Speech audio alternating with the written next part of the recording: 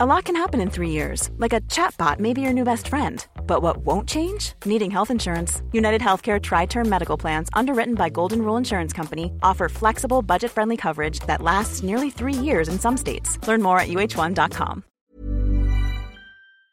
Hello, Chris Evans here. Thank you for downloading this special edition of the podcast. This week we spoke to a man who needs no introduction, but we'll give him one anyway. Dapper Dave, it's over to you. He's had his fair share of all right Saturday nights and he's still standing. Slap bang in the middle of saying farewell to the yellow brick road and clutching copies of his brilliant autobiography, Me. It's Sir Elton John and Chris in conversation recorded at the Royal Academy of Music earlier this week. And they start where it all started. Elton, tell us about Miss Dodds. Miss Dodds was the secretary of the Royal Academy in 1958, or probably before and after. But when I came to the Royal Academy in 1958, she was the secretary. She was a very Miss Jean Brodie kind of character, but quite tall and terrifying. and if you had to go and see Miss Dodds, you just went, oh, no. We all had a teacher at school that you didn't want to go and see, right, if you were called before. Miss Dodds ran this place with an iron fist, and she was brilliant, but she terrified the life out of me. And you said you used to come here and smell fear, and now you smell joy because it's changed so much. Tell us about that. Well, in 1958, when Elvis Presley had started and rock and roll had come in, and even jazz and musical theatre were frowned upon, obviously, big time here. It was only classical music that was thought to be music. And of course, during the years, it's changed and it's changed, but it's changed in a brilliant way. And now it has courses for jazz, musical theatre, pop, songwriting, classical. You can do anything here as long as you train and learn classical music as well, because that's always got to be in the back of your talent, is the classical training. But not everyone wants to be a classical musician. Now it has the opportunity, if you come here, and it's the most fantastic place to come here now. You come in and you can, as I say, you smell the joy, the camaraderie of the students. You sat out there and you saw them. It's brilliant. I've never seen you more engaged in an interview situation in your life. Well, it's very moving for me, because I sponsor 8 kids every year here, and I've been doing so for quite some time, and it gives them the chance to do something. And it's when you come and sit and talk to a bunch of people, a bunch of students like that, who are obviously having the time of their lives, it moves me so much to be still associated with this place, because I never dreamt in a million years that I'd be a professor here, or a doctorate, or, RAM, a fellow of the Royal Academy of Music. That never crossed my mind. But it's wonderful to be associated with it still and help it achieve the goals that it never used to have set in its kind of in mind. I bought the organ for it with Ray Cooper. We played for the organ. We do a lot. There's more to do. In 2020, we're going to hopefully launch a new initiative to get kids in schools to be able to play music. A lot of music curriculum has been taken out of schools. And so it coincides with my 75th birthday and the 200th anniversary of the Royal Academy of Music that we're going to start doing something different and a new adventure. And I also love the fact that you talked about music. Now, you've talked about your songs. I've heard you do that loads of times. But you always stop. When people actually talk about music, you sort of stop, and you couldn't stop here because you're not allowed to stop here. And people have said, what happens when you write songs? And you always stop at the point where you say, and I put my hands on the keyboards and I just hope something happens. Yeah. And here today, you went a little bit further, and in the film, we've seen in the film, and I've read in your book, that you talk about the universe and you talk about calling. And today you mentioned God a couple of times. What is it that happens when you lay those Elton John fingers on those keyboards? I honestly don't know. Oh, come on, you're not allowed to say that now. It's something that filters through me, and I don't know why, but it's something spiritual that comes through me, and I literally do put my hands on the keyboard, and there we go. And if it hasn't come together within 40 minutes, I stop and I go on to another one. And there literally is no plan. It's just it's a chance, and I can't explain it. It's otherworldly. All right, let's go geographical, right? Right. Do you hear it in your head first? Do you feel it in your tummy first? I don't hear any melodies. Okay. Don't hear any melodies. So what moves? Is it the fingers that move first? It's the chord, the first chord I hit. Right. And whatever chord I hit. Well, I hit the E flat when I wrote your song. Yep. And that was it. da da da da da. That's what I played. And you say you don't think in sharps, you think in flats. I haven't got a clue what that means. Well, I'm more, because I'm a piano player, I'm drawn to flat keys. Guitarists are drawn to sharp keys. E, A, and B is what guitarists write in. Right. And I do sometimes write in E and A for my guitarist, but I prefer to write in E flat, B flat, D flat, F, because it sounds different for me on a piano. Are you addicted to music? Yes.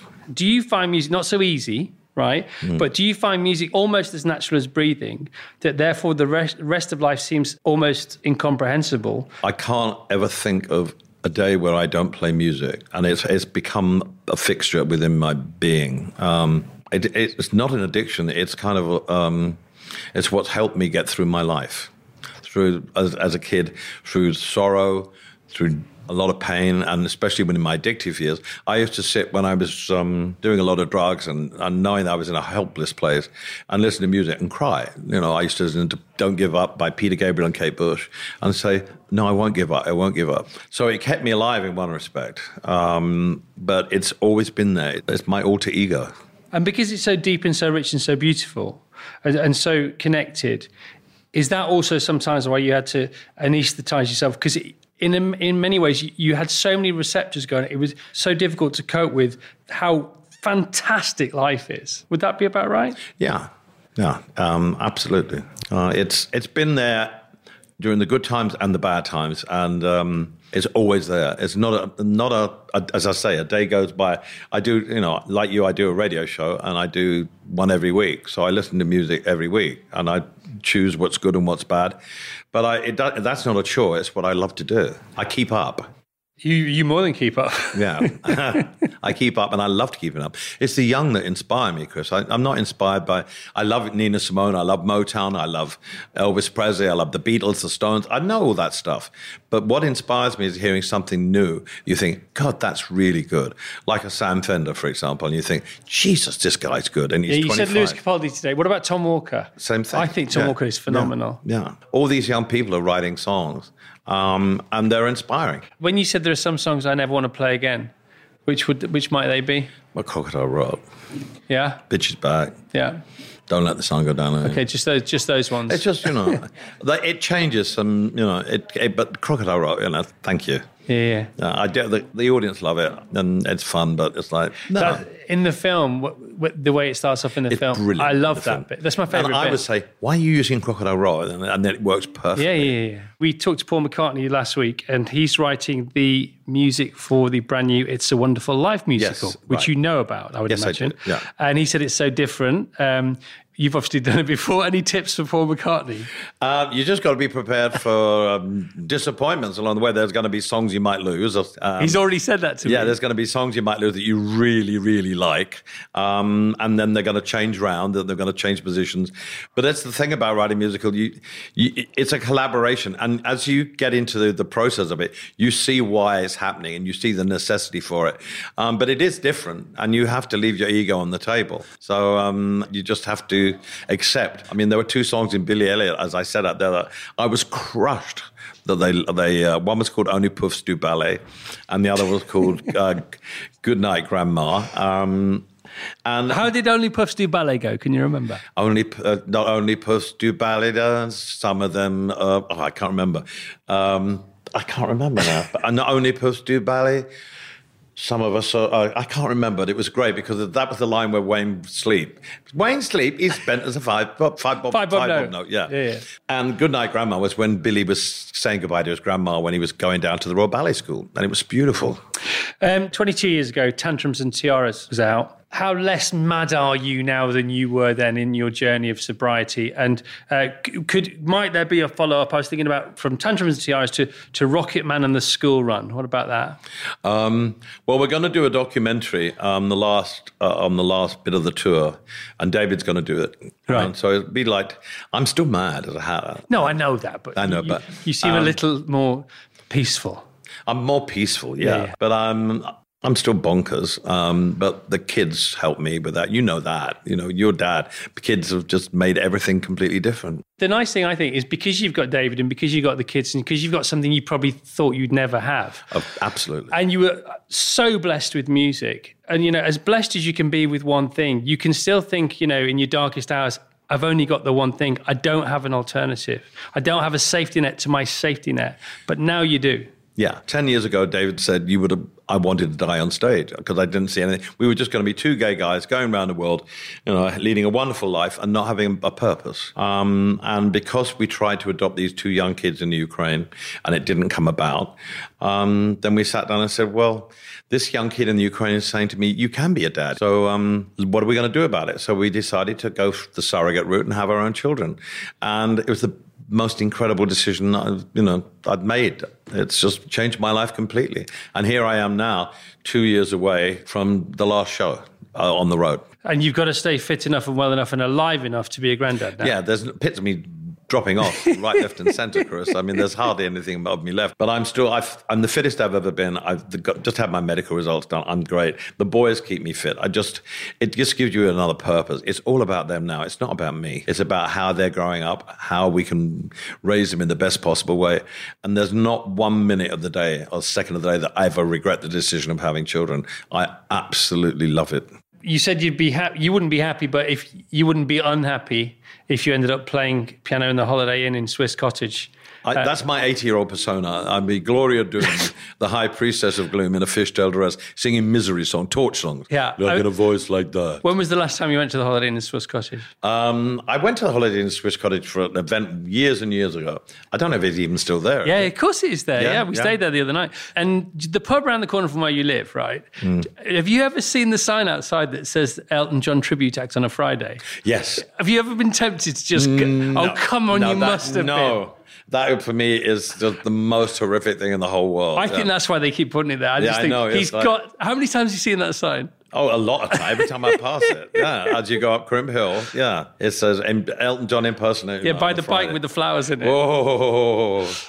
So can you just tell us briefly about the Halifax town visits and the chant that you talked about today from... Well, yeah. That's funny. It was just...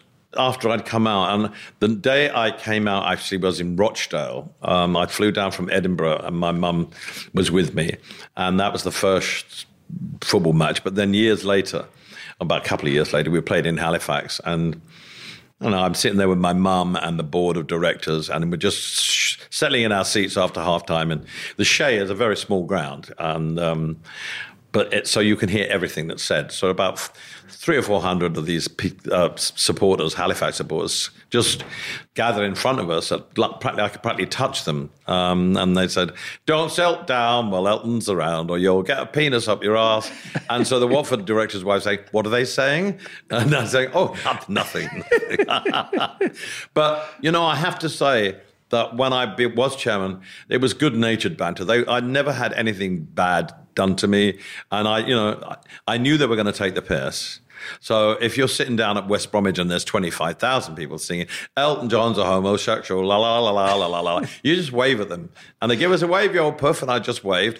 And I never had any problem. In fact, now it would be considered to be outrageous, but I considered it to be good-natured banter in those days. You were asked for the best advice you could give a young musician today. So would you just share that with us again, please? You've got to play live if you want to have a career. Record sales will go up and down, and people are so fickle now. When you're young, they'll drop you like a £5 note on the floor, and you've got to be able to play live and believe in yourself, but play live. Okay, and the best piece of advice George Harrison gave you? Stop putting that marching powder up your nose. And how long's it been now? How long's it been now? 29 years. Congratulations. 29 and a half. Congratulations. Yes. And the nose is still there. It is. And so is most other things. Yes, most other things, but not a few of them, no. All right, pal. Yeah. Thanks so much. Thank you. That was great, Chris. That was really good. That's lovely. Thank you. The best of the Chris Evans Breakfast Show with Sky on Virgin Radio. Thank you for downloading this special extra edition of the Best of the Breakfast Show with Sky. And if you haven't already, you can subscribe for free to get our best bits every week.